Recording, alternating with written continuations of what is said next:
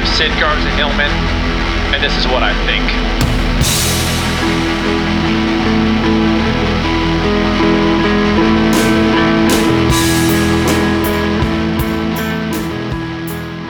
As of today, as I record this, I have been vaccinated one round. The first round. It's the only time I've ever been chosen for a first round of anything. In junior high, just for the record, I want to get this on the record. I was not first string basketball, not second string, third string. I was third string on my basketball team. Third string in 8th grade. Is it something I'm proud of? I really have an opinion. I was 4'11", maybe.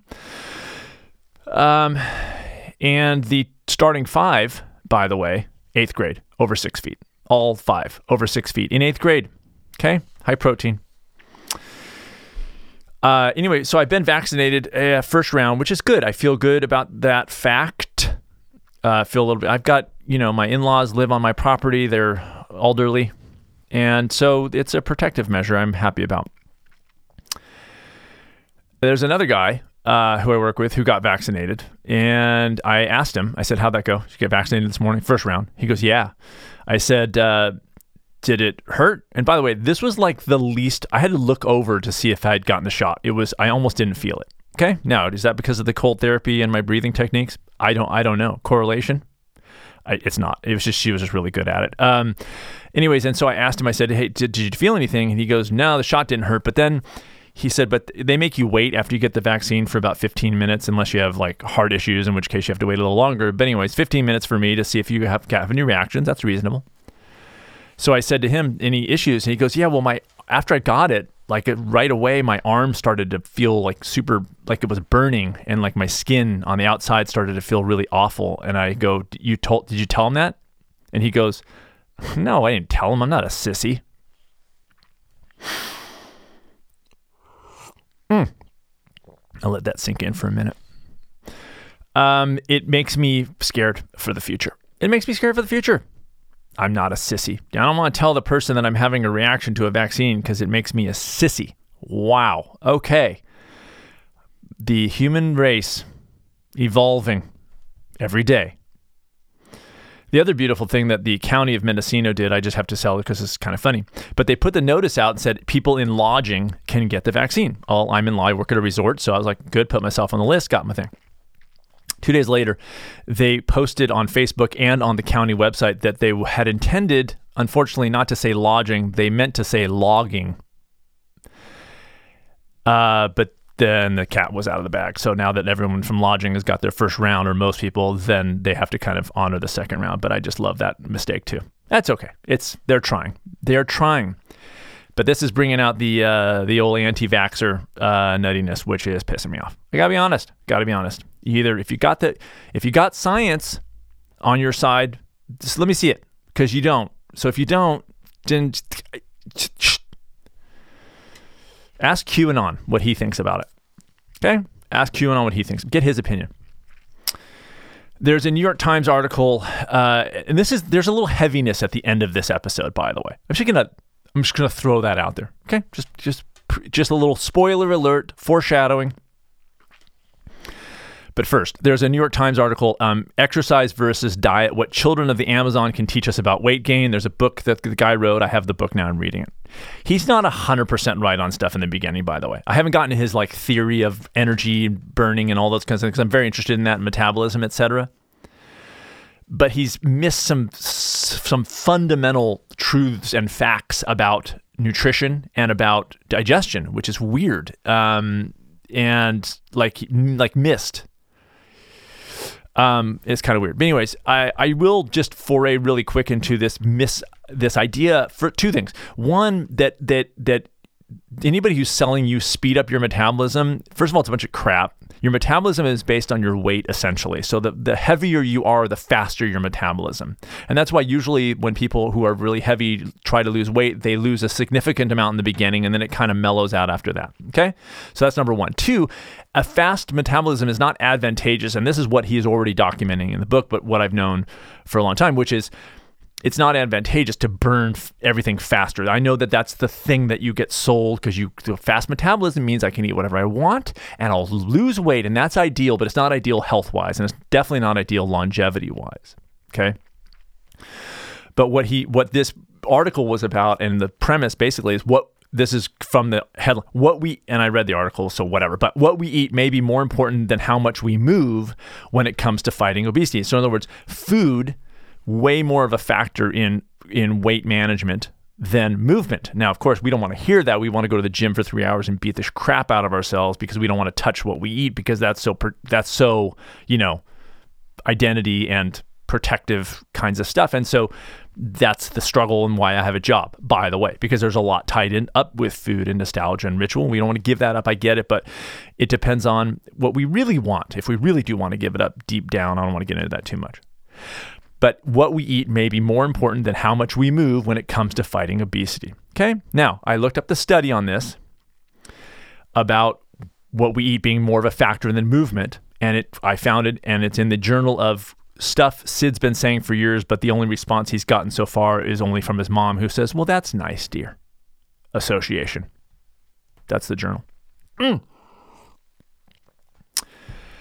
We can beat around the bush, and we can beat around the bush our whole lives. 64 years of beating around the bush until we finally go, okay, fine, fuck. I'll change my diet. Good Lord. I tried everything else and nice, flashy things for years. Didn't work. And now I give up, and I'm finally going to do it right for the first time and feel better than I've ever felt. Just a little payoff of making that change. A little payoff is that you feel better than you've ever felt before. I don't care what age. Dig? Good. Thank you to everybody who's Patreoning me. Listen, if you missed the Patreon promotion, tough shit, it's done. Okay? You didn't get coffee. People who did got the home roasted coffee from me, Ethiopian Organic, are loving it so far, and they could be blowing smoke on my ass. I understand that. They're not going to tell me, listen, Sid, that coffee sucked. But I'm so freaking insecure that I'll just believe whatever they tell me. If you say I'm great, by God, I'm great. So anyway, but thank you for people who Patreon me in general, and I hope you guys are enjoying the coffee who got them. SmallStepIntensive.com is where my private coaching thing. I'm kind of full now, but you can check it out. 6 Truths, my book, available for pre-order. Listen, I have a little bit of an announcement. Small Steppers, the online program, is back up. Go to smallsteppers.com. You can see my free six-part video series and get kind of going on that and see if the online thing's a good fit for you. Okay? And lastly, and I know this is like 20 seconds of announcement, You Can Survive.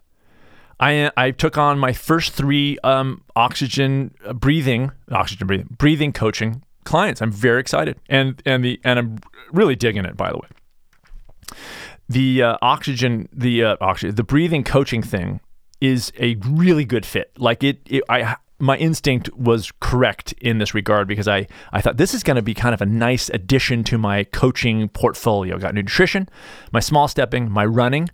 And I was like, the breathing, because I'd done so much research in breathing already, and I've done the Wim Hof thing for every day for 3.5 years or more now. And so I thought, well, what if I just do this kind of thing? Will it fit? And it's like the other coaching were like, come on in, breathing coaching. Breathing coaching was like the guy who shows up with a keg. Like there was music playing and there was people and food, but something was missing. And then there's just, come in, breathing coaching. And he's like, listen, I got a keg. I got a keg. I'm like, come on in. You just made the whole party like perfect. That's the breathing coaching. So I'm working with my Small Steps intensive clients on breathing. They're open to it. I asked them first, you guys want to do some breathing? They said, yeah. So it's just perfect because it's in the stress management. It's the whole thing. It's the whole thing. You want to change habits? You want to build in healthy habits? Lower your overall stress. Functionally breathing plays a huge role in that, as does eating well and moving your body in ways that aren't stressful, right? It's it's repairing things. What? Yeah, I forced that segue just now. To repair is to renew. My repairing is this Ethiopian organic coffee that I'm drinking right now. I want to talk about reparations today, and this is a weird thing. Look, just bear with me and just calm down about it, okay? Reparations, as in the discussion in this country that's not happening, that should be happening, which is are reparations a good move to take care of the damage from slavery, essentially. And apparently there's a bill that's been launched every year by Conyers, one of the representatives in the U.S. government, to do reparations, but to have a study about them to see the effect of them. And anyways, so I'm not going to get super deep into the idea of the slavery particular reparations. However, I'm reading a book by Ta-Nehisi Coates, who, if you haven't found out about him or read his stuff, I really recommend it. He's an excellent writer, but like straight up excellent writer. Like he knows how to organize in a way that is, and explain in a way that is super cool, and his language is just top notch. He's just a great writer. You can tell he's been doing it for years. So I'm reading a book I'm almost finished with called Between the World and Me by him. And my wife actually recommended that book to me, so that's how I knew. And she said, there's a real, and I can't remember why reparations came up in some other context, but she said, he's got a great article called The Case for Reparations. And so I bought that book, which is a series of his essays, and it was something that this was originally published in The Atlantic. So I read that too to get a sense. It's one of these great analogies to the work I do, and I know that this is going to sound crazy, but just bear with me because I'm going to, in general, I'm going to back out of it, the particulars of slavery-based reparations into the philosophy in general, and so this is where I'm going with this. But on the surface, reparations, I was open to the idea. It's not like I'm against or for it, but there was a certain thing of like, well, that was like a long time ago kind of thing, right? Well, you're talking about paying reparations in theory, like monetarily paying for people that have been long gone. And so on the surface, it seems like, well, that's kind of too late, right? Because it's way back when, right? The hesitation of is it too late? Since people who suffered are long gone. But here's what, in thinking about this further, and especially in reading his piece on reparations, they're not long gone. And this is the reality of generational, familial, modern society reality is that things are passed on. And this is where it gets interesting for me as in what I do, is that many clients I've worked with and are working with, by the way, right now, are trying in a sense to break a cycle that didn't originate with them. In other words, like eating habits and healthy living habits are passed from parent to child if unchecked. That it's a cycle that continues.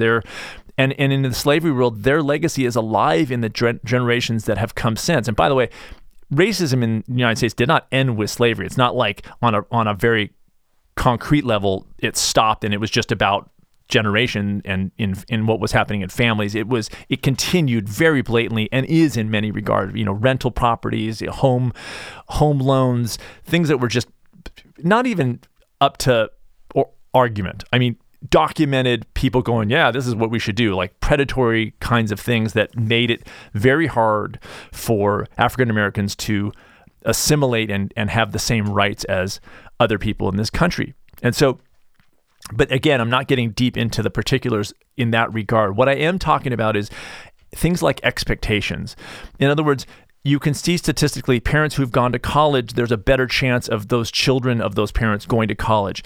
When there is an expectation on the other side of that, then that passes down as well. When you expect to not be able to succeed, when you expect to not be able to get what you want to work for and that your hard work is going to pay off, that is also translated generationally. And that's why, to me, on the case of reparations, it's as knowing what I know about it. And again, I'm sure there's volumes of other things to read, but philosophically, that's where I am coming in on it. Just as an idea, I think it's absolutely necessary and essential, because to me, I'm all for a fair playing field.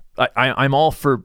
Now, again, has it been a long time? Yes. But is it too late? Absolutely not. Because to me, just the act of saying, we acknowledge the fuck up, we acknowledge that America has not been great.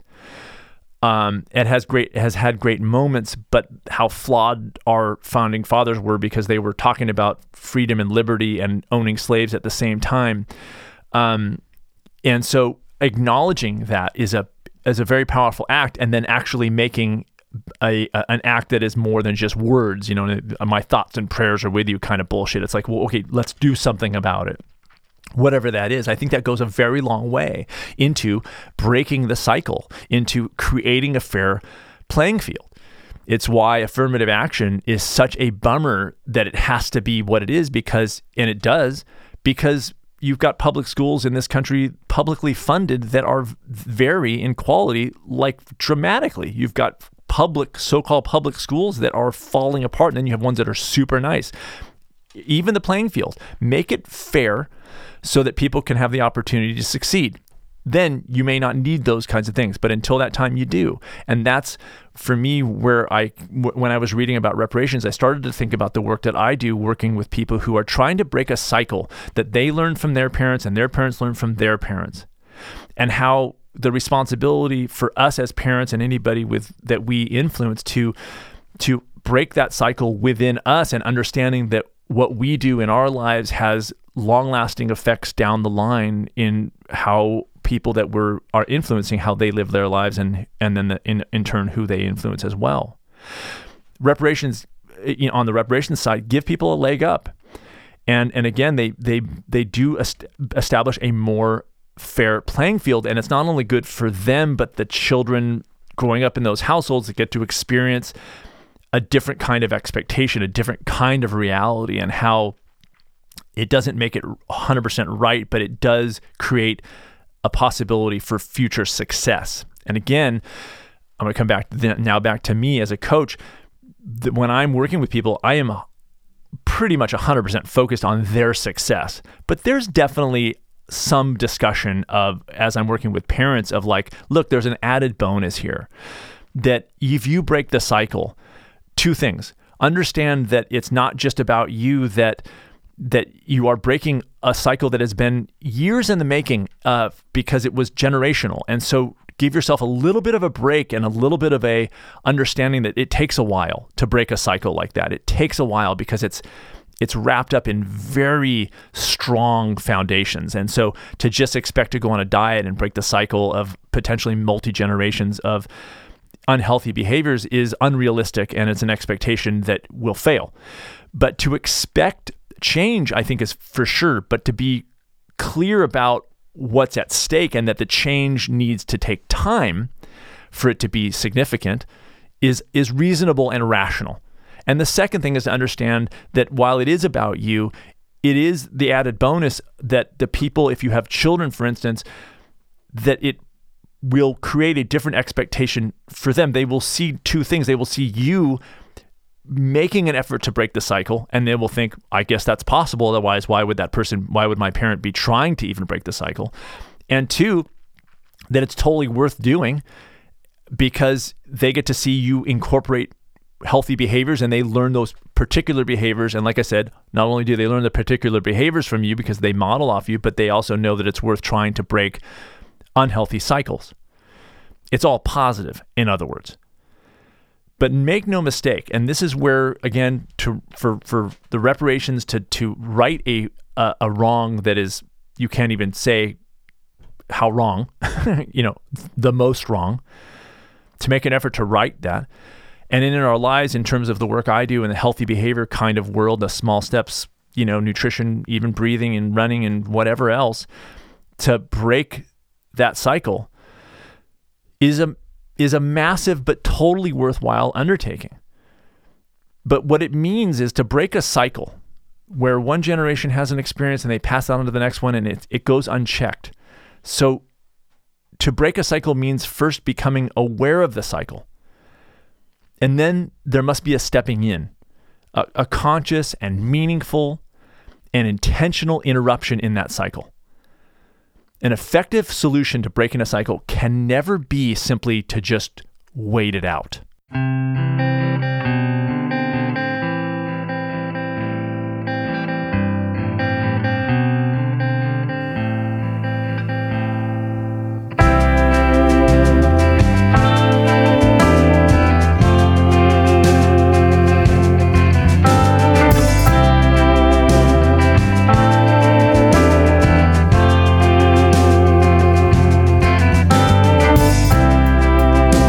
time we spent all tucked away. Holding a glimpse of falsehood quiet. The streets will always be busy when I could pick out some speck of something that will hold me.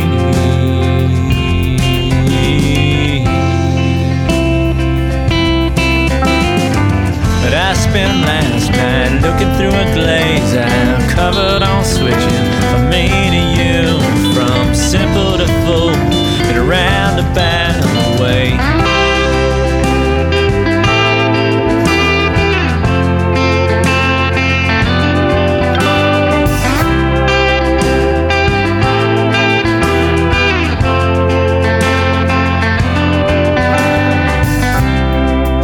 For the most part, I can live between what turns my head. I can stop the story, see what might lie ahead. My eye must simply be bad. So I'm trying to sketch what I'm seeing, but it turns out great.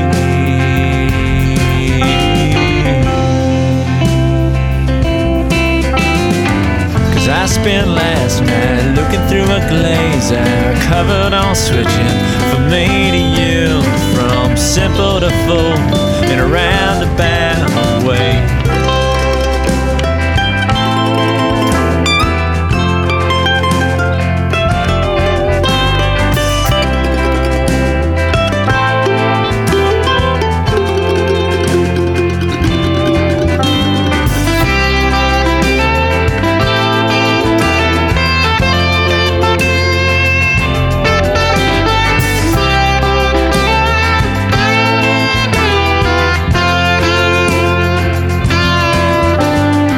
Cause I spent last night looking through a glaze I'm covered on switching from me to you, from simple to full in a roundabout way.